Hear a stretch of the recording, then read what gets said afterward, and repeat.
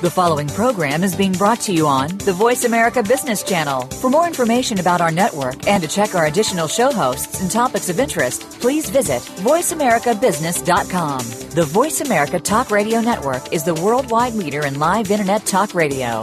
Visit voiceamerica.com. The views and ideas expressed on the following program are strictly those of the host or guests and do not necessarily reflect the views and ideas held by the Voice America Talk Radio Network, its staff, and management.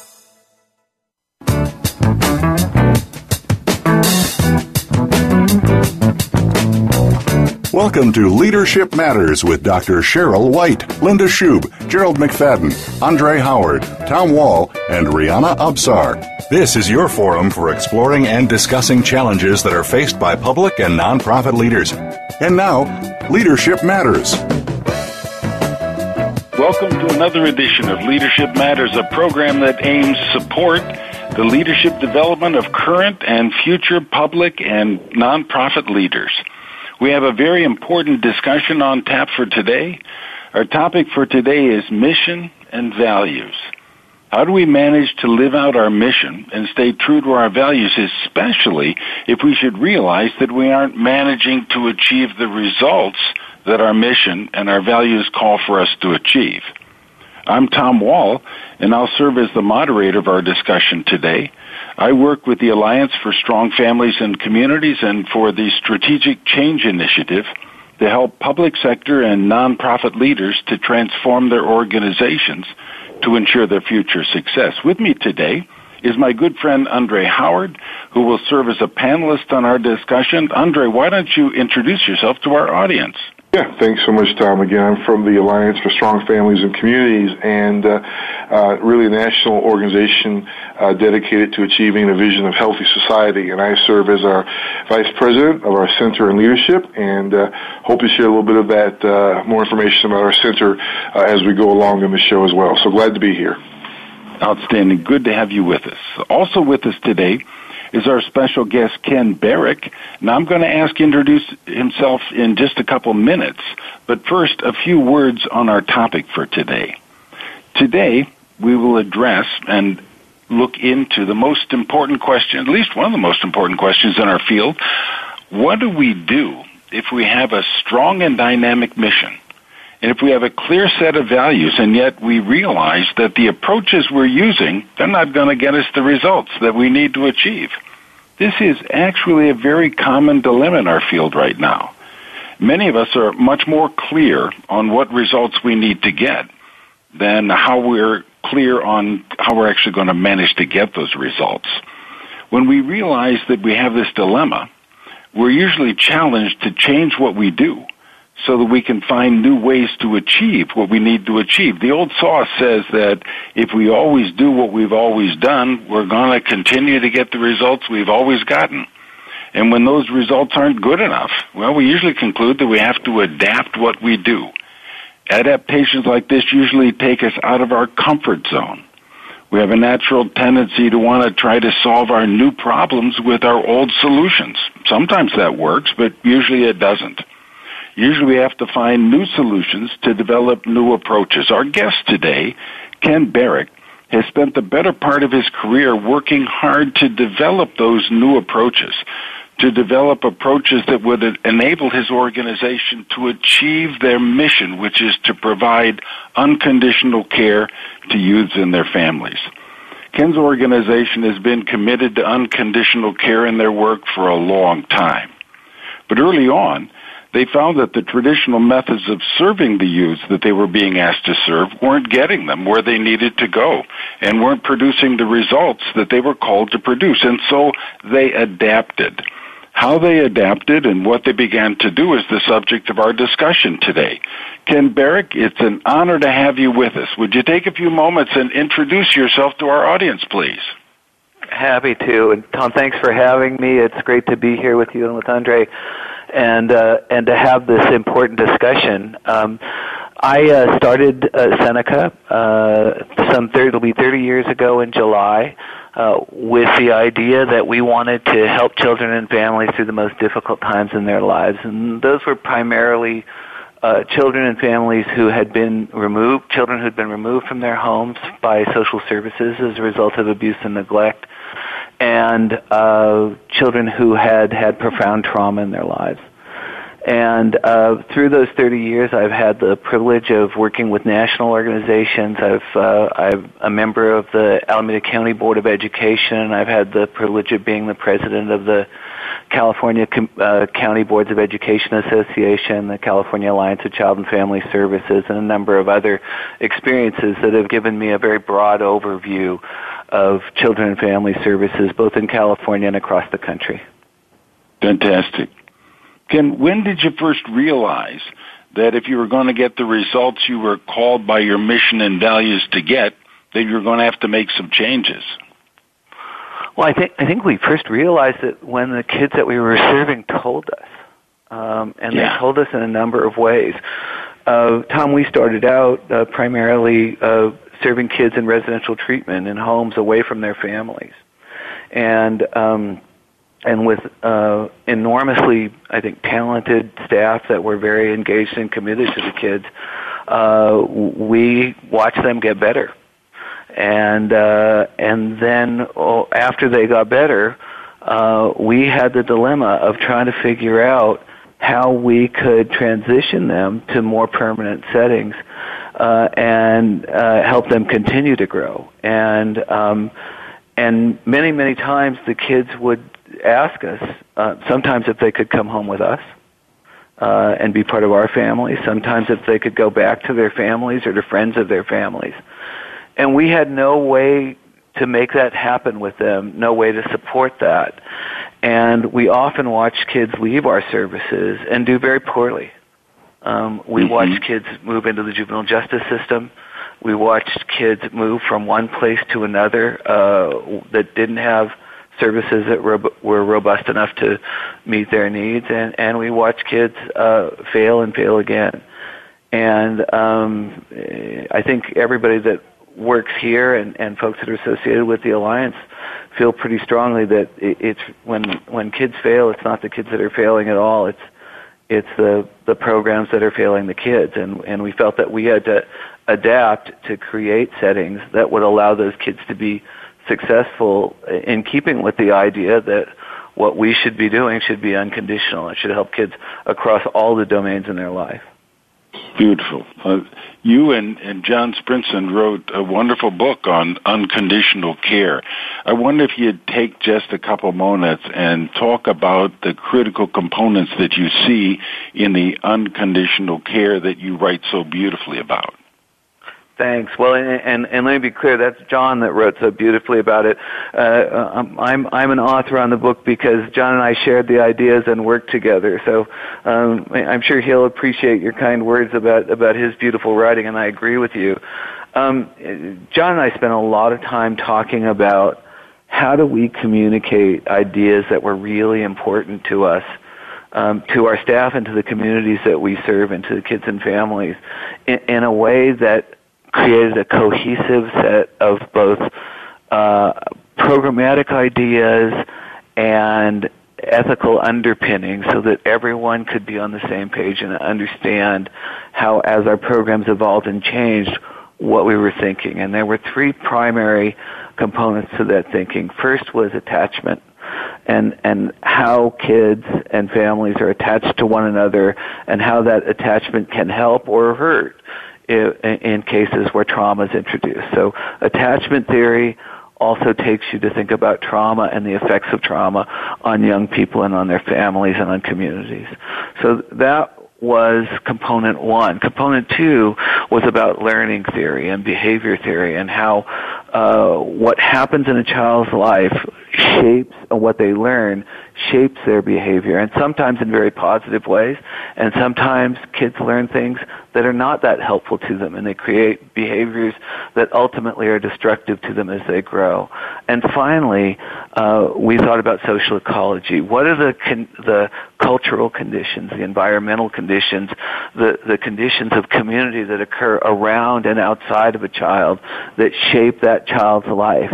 So you can know a million things about a child's internal world, and about their internal working model and how they think and how they feel. But if you don't understand the cultural context of that, if you don't understand what's happening in the neighborhood and in the community that they live that's influencing all of those things, then you can't effectively intervene and help in a child's life. So those were the three components of unconditional care that then led to a consistent way of thinking as our programs grew and adapted. Now, as you tried to get folks to think in a new way and in a different way about offering services, following the three components of unconditional care that you've described, how did you find other service delivery folks responding to your views on unconditional care? Were their reactions favorable? Tom, I think reaction to change varies in ways that'll sound very familiar to you. And we always joke that there's sort of three groups of people and three groups of reactions.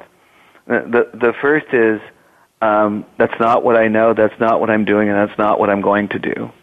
The second is, this is interesting. Let me sit back and look at this and see how it works. And the third is, oh, wow, this is a change. This could be interesting. Let's do this. And so I think we found that in both our internal communities within the agency and our external communities. Now, we hire, and one of the things we look for when we hire are people who are interested in, adaptable to, and engaged in change. And that does make the process of change internally easier because we hire people with a predisposition towards thinking that way. In our external environment, it was quite different. And often we would have to introduce the program, sometimes at our own cost and with our philanthropic partners, introduce the idea first, let them see it demonstrated, and then they would come in with us as a partner. Occasionally, and this is the case, San Francisco County in particular, who's a great partner of ours, occasionally our partner was actually leading the change and we got to go with them. And that was a tremendous privilege and a lot of fun when you have somebody that's of like mind and like value. But that's usually not the case. Usually there's a process of engaging people in an idea, exposing them to the idea, and showing them that the idea could work. When you were working within your own organization and had those same three breakdowns, how did you begin to build a culture where folks were, say, more change-ready and more change-supportive? What things did you do to take the original culture and adapt it in a direction of more flexibility? Well, it might have been a little bit easier than it sounds in the sense that part of the culture as it existed from the very beginning was to start with the kids. And so we were all seeing the same problem. At every level of the organization was seeing that the kids that we cared so much about weren't doing as well as we wanted them to do when they transitioned. And so I wish I could say that these ideas were all mine. Actually, I'm proud to say that they weren't. That some of what we did was we responded to our own staff saying, this isn't good. You know, we're transitioning kids to settings where they're not being successful. We're not feeling like we're having the impact we want to have because it doesn't matter what we do here. If we don't change the trajectory of this child's life, we haven't done a good job. And so some of those ideas actually came from our own staff. What if we could take the same levels of service that we provide here and the same people and transition to homes with these kids? What if we could transition into the community with these kids with the same supportive ideas and the same clinical functions? And outstanding. We're going to come back to that in just a minute. Stay with us.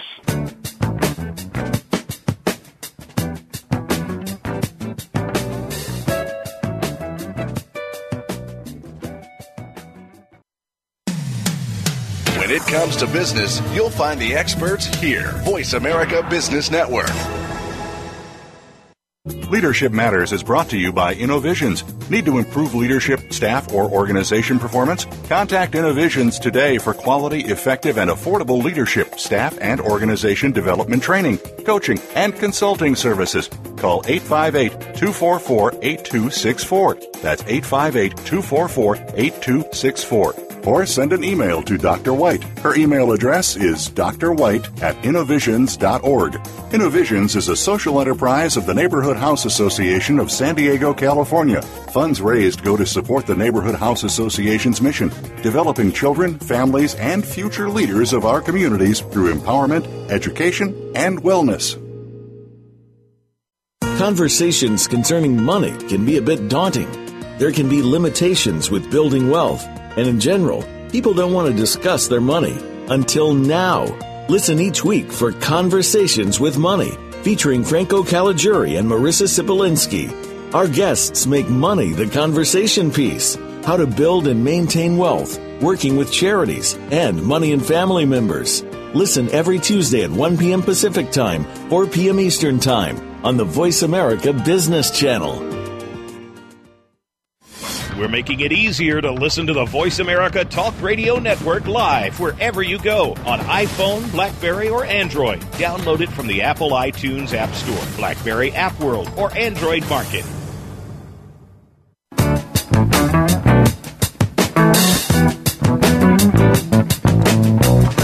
You are listening to Leadership Matters with Dr. Cheryl White, Linda Shube, Gerald McFadden, Andre Howard, Tom Wall, and Rihanna Absar. If you have a question or comment about today's program, please call 1-866-472-5790. That's 1-866-472-5790. Or send an email to leadershipmatters@innovisions.org.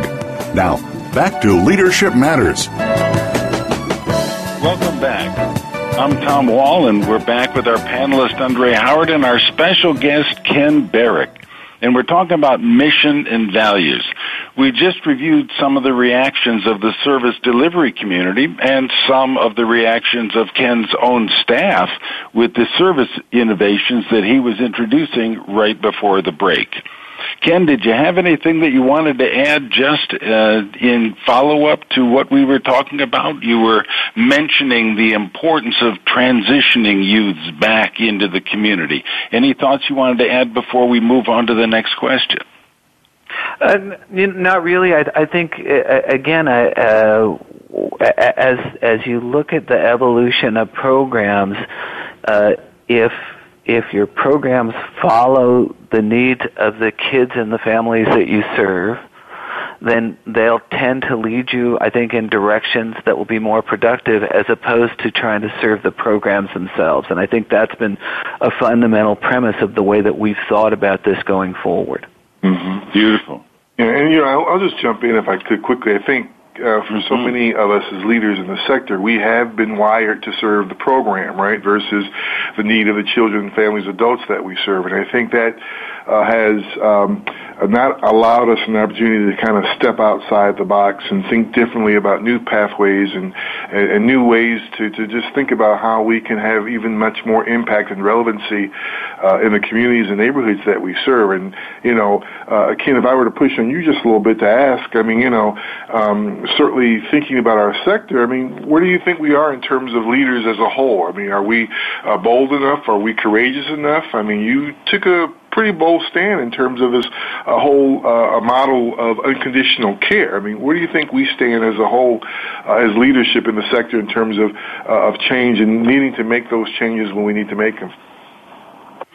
It's an interesting question, Andre, and I want to go back to kind of what you were saying about we tend to serve the programs. It's not just that the sector tends to serve the programs. It's that up to now, many of the funding streams that have funded the programs have led us in a clear direction and only allowed us to do a very narrow group of services. And those services weren't always necessarily the best services for kids and families. And so, unfortunately, sometimes people who are in leadership positions have to follow the lead of the funding structures that exist. I think that the thing that was somewhat challenging was pushing on those funding streams, was saying, we don't want to do this service anymore, and we want you to allow us to demonstrate something different. Right. And we had very creative partners. We had partners that found ways to think with us. So in terms of the overall state of leadership, go back to premise one. Yeah. You know, I think you will always see those three groups, those groups that are anxious to change and want to, and then you'll see systemic resistance. Sure. Then you'll see those groups that want to wait and watch, and they'll watch the people that want to innovate and see if they get in trouble. Right. And so much of our field punishes you for making a mistake, so true, and doesn't necessarily reward you for doing something right. So it does require a certain amount of, I think, organizational courage, not just at the leadership level, but at the staff level, to say, no, we're going to try something different. Yeah, good point. Well, Ken, you introduced wraparound services in the state of California. Would you talk to us for a little bit about what that was like and how you formed your partnerships in order to make that happen, and really what the early stages of that were like for you? Well, and thank you for saying that, Tom. Actually, there were a group of us that brought wraparound to California, and I wish I could say that we were the leaders in that innovation, but you know, I followed in the footsteps of a man from Chicago named Carl Dennis, who was my mentor and really was one of the people nationally who came to us and said, what are we doing here? You know, we can provide all this service in the context of a place where we take kids away from their families. What if we provided that service for them when they were with their families? And Carl led us to think long and hard about what we were doing here and whether it was the right thing and whether it was really about each individual child rather than about our program. And and it was challenging to introduce wraparound into California. It goes back to what I was saying to Andre, that there was no funding structure that allowed for it. So we actually had to write a law that created a pilot project that allowed us to bring this service that just made so much sense to so many of us to kids and families. And and I think there was resistance about the fear of the risk. What happens if something bad happens, if a child gets hurt? And I think there was fear about what happens if we end up spending more money than we have. And we had to mitigate all of those fears and demonstrate that this just made sense for kids and families. And now wraparound services in California are probably serving more kids than residential treatment. Right. Sure. I wonder, for those who might not be as familiar with wraparound services, maybe you could just talk about what could you do when you were able to access a wraparound style of working with children and families that you weren't able to do before you were able to access that style. Yeah. And let me tell you something that sort of, I think, will exemplify that. We were doing a talk about wraparound. It was actually a talk that was in another country that's very family-oriented country. It was in Spain. And we were telling them about this phenomenal innovation of wraparound where we could do these services for kids. And they were all looking at us. We thought we had a language problem. They were looking at us like we were crazy. And finally we stopped and said, it looks like you guys are not understanding or not getting this. And they said, yes, you're right, we don't. Do you mean before you had wraparound services, you would take children away from their families before you would provide services to their families? And in Spain, they couldn't believe this because, of course, you would offer services to the family first. Of course, you would try to keep the family together. And here in this country, we didn't necessarily think that way originally. And so it was a sea change to think that we could take services and the kinds of services that we could do, individual counseling, family counseling, family support services, a whole array of services that could be brought to bear from a family that was struggling to be able to keep their kids and treat them in a way that would allow them to thrive. So it's a complete, the idea is that you take the resources that you have in a residential setting and move them back to the family and allow people and relationships to transition with kids so that they can thrive in the context of a permanent home. So, Ken, how long did it take you from your memory to go from, my gosh, we're not getting the results that we need when we transition these kids back, to where you start to feel, yeah, this is working. Yeah, we're starting to make a difference. How long did it take you, and what specific steps do you remember as having been most important toward moving you towards success? Tom, if I may, that makes the assumption that you think that we think we're there, and we're not. Good point, we're sir. Not. Because when you start this journey, what you see are opportunities. What's the next opportunity that we could reach into a child's life earlier? What's the next opportunity that would allow us to have more good things happen for kids and families and less harm, less trauma?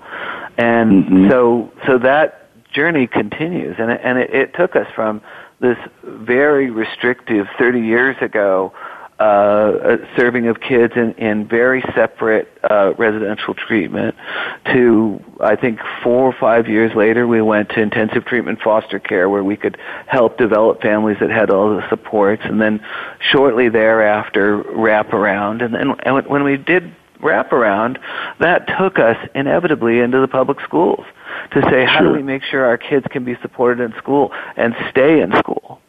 And then you find out very quickly the only way you're going to do that is to impact the whole school, to create a setting that says we not only do we want to accept this child, we want to embrace this child into our school community. And that's where we are now, is thinking about school communities that can be healing in and of themselves and that can bring kids that are struggling and families that are struggling in and act as a center that can help kids not ever come into the system and not need the system. And so that the unconditional care has evolved into unconditional education, and that's sort of the next step of our journey. So we've got a long way to go. Well, we're going to come back to that in just a little bit, because I want to spend a bit of time exploring what you've been doing in schools and why.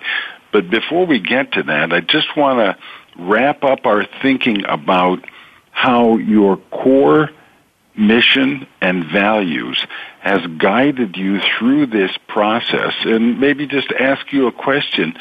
Do you think that the clarity of your values and your mission has allowed you to move forward where you may not have been able to move if you were just looking for new approaches? Yeah, absolutely. But lots of organizations have clarity of mission. The question then is, how do you articulate that mission into a series of ways of thinking that are flexible enough to respond to the environment, but that are rigid enough, that are clear enough and concise enough that your work doesn't become mush, that your work it stays focused on not just mission but method. And I think that's what led us ultimately to writing Unconditional Care. The ideas in Unconditional Care can serve to inform a wraparound program, a school-based program, a foster care program. They can serve to help families think about how they interact with one another, so that there are certain premises of thinking that then can inform that mission statement. And I think what I sometimes see is beautiful mission statements without forming ideas about how they take that mission into action and how that action can evolve to respond to the environment. Yeah. So Ken, do you subscribe to the notion that mission should change over time as focus becomes different? I mean, or is mission stagnant? Interesting question. The ultimate success of mission is for the mission to be unnecessary. Yeah. Right? Right. That's the ultimate success. Is that fundamental mission, helping kids and families through the most difficult times in their lives. If you mitigate those conditions, then the initial mission might not be relevant anymore. So, ironically, the more successful you are, the less relevant your mission is. So I do think mission can evolve, and particularly that next step past mission, what program must evolve.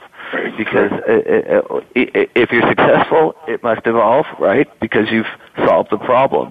If you're not successful, it must evolve because you haven't. So we'll come back to that in just a minute. We need to take a brief pause, and then we'll be right back.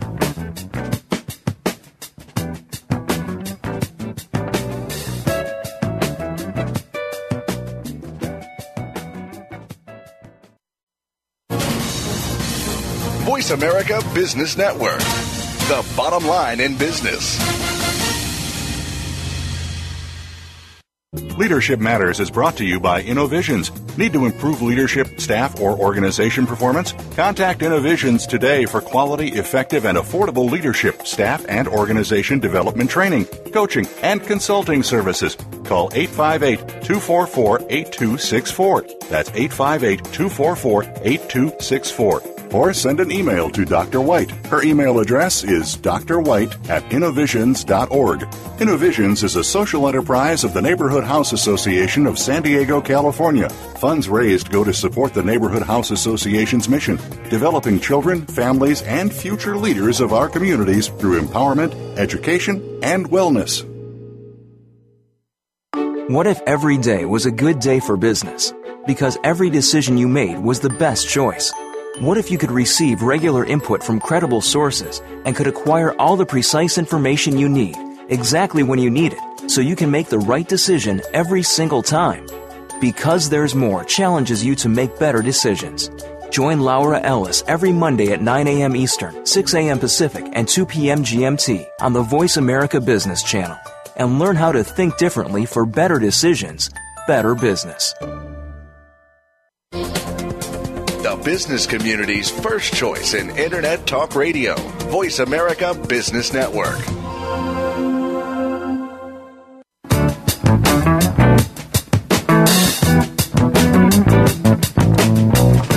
You are listening to Leadership Matters with Dr. Cheryl White, Linda Shube, Gerald McFadden, Andre Howard, Tom Wall, and Rihanna Absar. If you have a question or comment about today's program, please call 1-866-472-5790. That's 1-866-472-5790. Or send an email to leadershipmatters@innovisions.org. Now, back to Leadership Matters. Welcome back. I'm Tom Wall, and I'm here with Andre Howard and our special guest, Ken Barrick. Before the break, we were discussing how Ken's organization was benefited both by the strength and clarity of their mission and their values, as well as by the new approaches like wraparound that they developed. Ken, you introduced the idea in the last segment of working within the schools. Could you share with our audience how you work with schools and why you work with schools? I'd be happy to. And I think, again, as we followed the thread of what was happening for and with our kids and families, we ultimately found some terrific partners. Education for Change in Oakland with Hasten Thomas, and Lighthouse Schools, and San Francisco Schools, San Francisco Unified School District. And those partners were trying to think deeply about how you integrate school climate and school culture, what a school feels like and how people think about the kids and families in the schools, with mental health interventions for kids that were struggling in that context. and with special education interventions for kids that were getting behind. And when you look at and you think about those things, and you think about school climate and school culture, it leads you back into the community. It leads you to integrate and partner with families and community organizations in a way that the school then can both benefit and be benefited by the cultures and communities that they're in. And so we developed, in partnership with these very innovative and creative schools, intervention systems that said, instead of waiting until a child is behind, instead of waiting until we see a family really struggling and at risk of losing their kids, what would happen if we simply redirected those resources and said, we're going to allow a forum where we can do on-demand services, where any child, any parent, any teacher can come to either an office hour or a meeting once a week and say, I need help, and that help was immediately available. And that sounds like an awfully difficult thing to do, and yet it's actually quite elegant and not that hard to do, because if you don't wait until the problems become huge, then you have a much easier time and a more cost-effective time mitigating those problems. Good point. Good point. You talked earlier about how funding drives services and services rush after funding. You talked about the interconnectedness between the two, and about, quite frankly, until you change the funding pattern, sometimes it's very difficult to change the services. Can you talk a little bit more about that? Sure, because I do see it as the biggest systemic problem that we have. There are deep disincentives from a purely financial standpoint to innovate within really all of our fields, but particularly social service, mental health, and education. And momentum tends to drive systems rather than innovation. If we were a tech industry, we would have been gone years ago. Where innovation is so key and where the innovation cycle is so fast. The public sector tends to be extraordinarily slow to innovate, and the incentives to innovate are enormous. We developed an alternative program to one of our school programs that actually cost a little bit less, and we tried to forward that idea to our government partner. And in this particular case, the government partner said that might be a good idea, but you'd have to give us back all of your funding. And then we could put that out to a request for proposal, and you could bid on your own funding.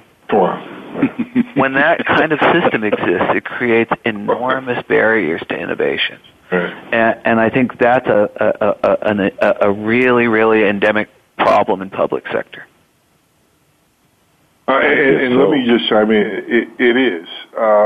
But you can convince me that I need to step outside that box. I mean, I rely, if I'm, the typical executive in the sector, I rely heavily on funding, obviously, from the government and local community contributions and foundations, and they dictate that they want a program delivered a certain way. They want certain outputs to some degree versus outcomes. I mean, I think there are a number of foundations which are certainly becoming a little bit more savvy around that and demanding outcomes and wanting to certainly be part of impact. But there's still too much, I think, in terms of executives in the sector being married to, again, delivering transactional services and not wanting to change because the funding dictates that this is the way you need to behave. And so I think for many of us, we follow that pathway, which is kind of scary. And you're asking the best question, Andre, and I want to respond to it in the only way I can, and it's going to sound overly idealistic, but I only have one response to that. Sure. Because it's what drives us. And the only way you can change that is if everyone in your organization said, if this were my child, would I do this? Wow. And so even if the funding that's driving it says you can't do something different, at some point you have to say no. You have to say it doesn't matter whether or not this is the fundable thing. It doesn't matter whether this is the in vogue thing. If this were my child and I knew that this other intervention were available, which would I do? And then you just have to find a way to move that idea forward. And also, frankly, to simply say, I'm not going to do this other thing anymore. Right. Regardless of what that thing is. And it's a extraordinarily difficult thing to do. And yet, time and time again, we've found when we've taken those stands that it's moved us in the direction that we needed to go and ultimately served us from a funding perspective as well. Absolutely. That's powerful. You talk, Ken, about really how you have to develop a whole new pattern of thought that supports that mission and values that is in itself innovative and different. Talk a little bit more about that, because the bottom line of what you suggest is sometimes when you know it's right, you got to leave what you've been doing that you feel safe with, but it's not getting the results you need. What pattern of thought supports that level of risk-taking and commitment? Yeah.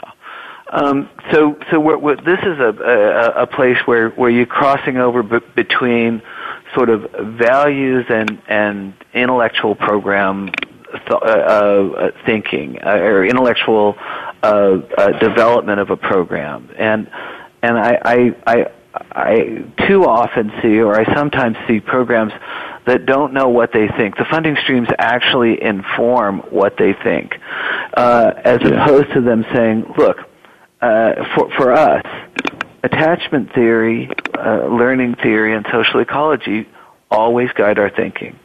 And barring someone giving us profound evidence that we're wrong, they're going to continue to guide our thinking.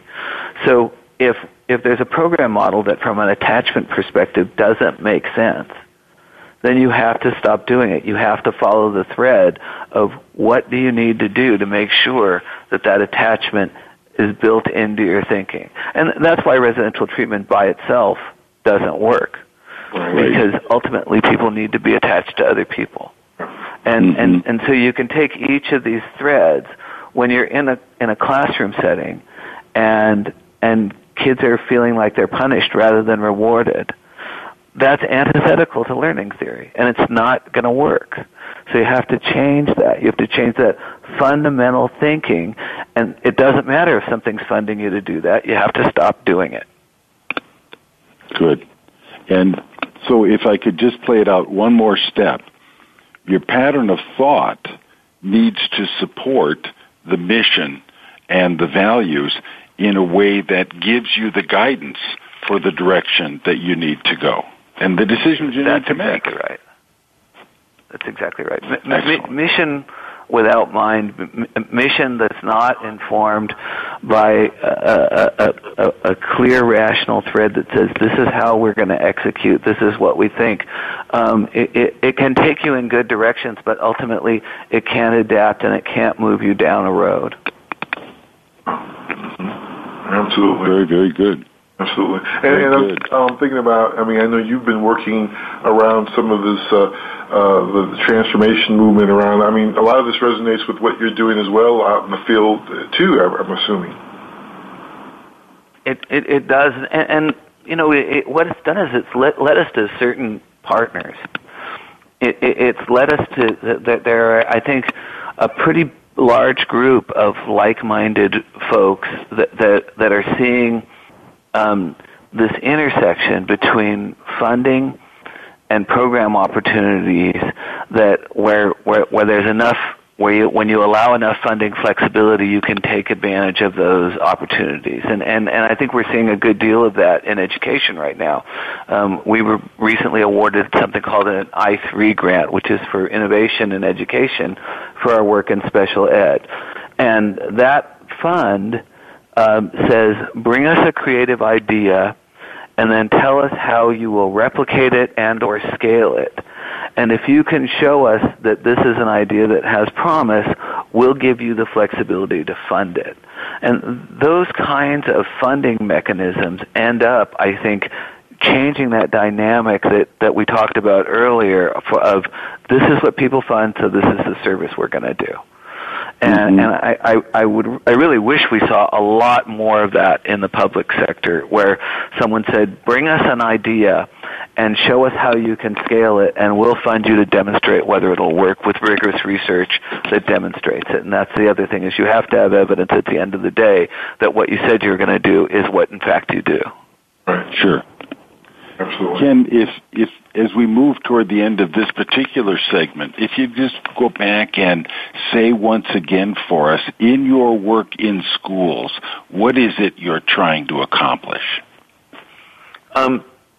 What we're trying to do is take first the very broad climate of a school, and that means everything from when a teacher's in a classroom, what's the ratio of positive comments to negative comments? What method is the teacher using from a behavioral perspective to get the classroom engaged and to move away from more punitive types of classroom control?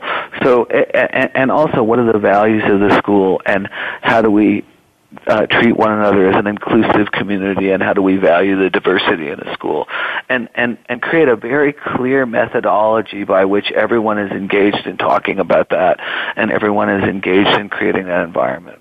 Once you do that, then you see what students are struggling with emotional problems, what students are struggling with learning disabilities. You can't see that until you have a school climate that doesn't give you a lot of false positives. Right? So when you see that and you understand what students are struggling with, then you have very specific interventions, behavioral interventions, mental health interventions, and academic interventions that allow you to intervene very early. Hold that thought. We got a break for just a moment. We'll be right back. Thank you. Great. Thanks.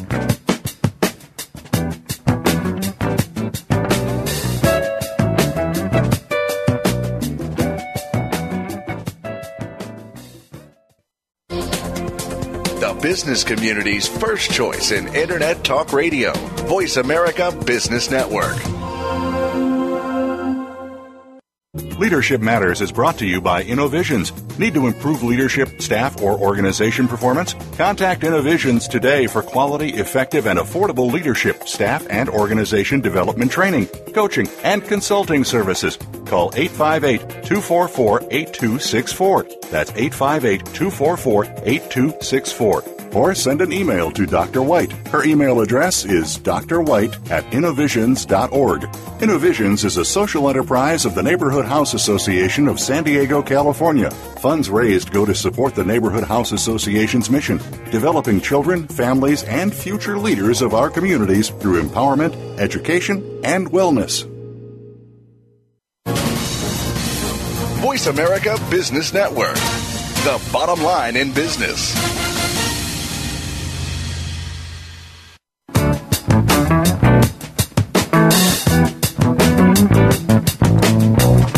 You are listening to Leadership Matters with Dr. Cheryl White, Linda Shube, Gerald McFadden, Andre Howard, Tom Wall, and Rihanna Absar. If you have a question or comment about today's program, please call 1-866-472-5790. That's 1-866-472-5790. Or send an email to leadershipmatters@innovisions.org. Now, back to Leadership Matters. Welcome back. I'm Tom Wall. With me here is Andre Howard and our special guest, Ken Barrick. We're talking about mission and values and achieving results. And before the break, Ken was talking to us about the critical ingredients involved in school transformation. Ken, if we could just go back and pick up where you were, maybe summarize just a little bit about your key thoughts. It was very important. If we could get back to it, it'd be great. Thanks, Tom. I think where we left off was, I was saying, if you have a powerful school climate, school culture, if you in place, if you have the the kinds of interventions that positive behavioral intervention and supports have espoused across the nation.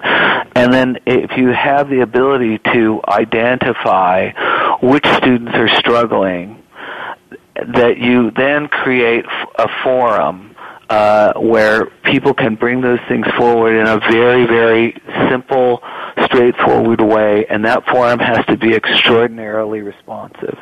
And the thing that is difficult about this is, in the past, our funding has been so segmented across special education, mental health, social services, and juvenile justice that you had to access that funding in a lot of different ways that weren't always readily available to kids and families. But if you have this setting in a school and you get very clear about what the evidence-based interventions that are most effective early along are, and you use the same funding that's always been present in special ed and mental health in particular, that you can get much better outcomes by targeting that funding to interventions that occur at more opportune points. And that's fundamentally what we do. When a child asks for help, when a parent asks for help, when a teacher asks for help, we try to start to provide that help within 48 hours. And sometimes it's not the right help, and sometimes we have to come back a week later and say, or 6 weeks later and say, this isn't working. But then you try again. You don't wait 6 months, a year, 2 years until things are so bad that the interventions are extraordinarily ineffective and costly.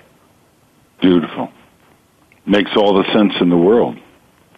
Andre, I know you had a question that you wanted to ask. If you wanted to jump in right now, that'd be great. Thanks, Tom. Ken, I was sitting here thinking, and Ken is such a great leader. I mean, he's a gold standard in terms of what a courageous leader looks like and really embodies. And I think he undersells a lot of what Seneca does. I mean, they've got programs and wonderful services in the mental health arena around wraparound and juvenile justice and education.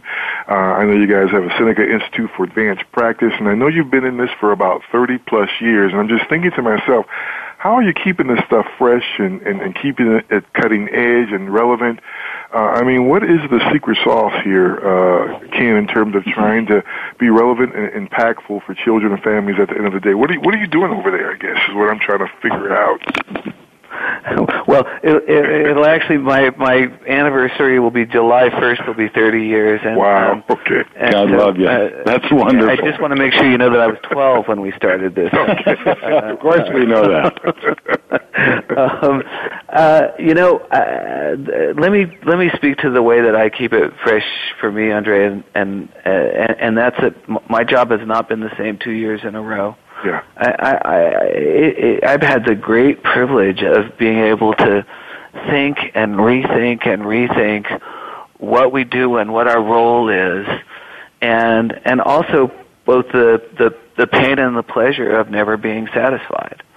And so it's that push for what's next, and then having the great privilege of being surrounded by a group of people that feel the same way, that always want to think about what's next, and we hire for it, we train for it. The organization is not just around the growth of our programs; it's about each individual's personal and professional growth, and that makes the job transform in ways that always keep it fresh. So if I'd been doing the same job for 30 years, I would have been gone 25 years ago. Right. Well, I wonder if we could shift into the portion of this last segment, Ken, where we ask you to give a measure of advice to your fellow service providers, what you've learned over these last 30 years that you think is important to pass on to other people who might be listening today. All right. Well, Tom, the first piece of advice I would give them is never listen to other CEOs giving you free advice. But assuming that you're not going to be satisfied with that particular answer. No, sir, we want a little more, please. Okay. I think when I have had the privilege of mentoring some new CEOs that are coming in, and And I think typically the way that I guide them is to be very, very clear about who you serve, why you serve them, and then be really clear about the way. And then test that and make sure that it's true to what you say you were going to do. And be willing, in fact, delight in saying that you were wrong. There have been a few times when we've made some pretty significant mistakes. And that first moment of saying, this was the wrong thing to do, is never very much fun. But the next moment of saying, what are we going to do instead, is really, really the joy of the work. And so it's not much different than the way that I would ask people to think about their own personal growth, is when you see that something's not working, you have to be willing to face it and make those hard decisions. And then you have to have the intellectual capital in terms of the your own thinking and clarity about how you're going to do that and how you're going to execute. Very good. Is there any one thing that you know now that you really wished you had known 10 years ago? There's not any one thing. There are hundreds of things. Why don't you share a few of those with us, Ken? Oh, gosh. I guess I wish I had known how to seek out people, the right people to partner with, and that where there was a difference in values, to allow those and respect those differences, but to move on to partnerships that I think would be more fruitful. I think that's we've had the great privilege, especially in the last 10 years, to have partnerships that are really rich in exchanges of thought and values, and that have allowed us to advance the work. And so I think not trying to ask people to change their values, but to try to find people who are aligned and partner with the values of your organization ends up being very, very important. Thanks, Ken. This has been a wonderful opportunity to share thoughts with you. My thanks to you, to Andre Howard, thank you for the partnership during this conversation. Thanks to all of you out there who were tuning in today. This is Leadership Matters. Until the next time, take care. Bye-bye.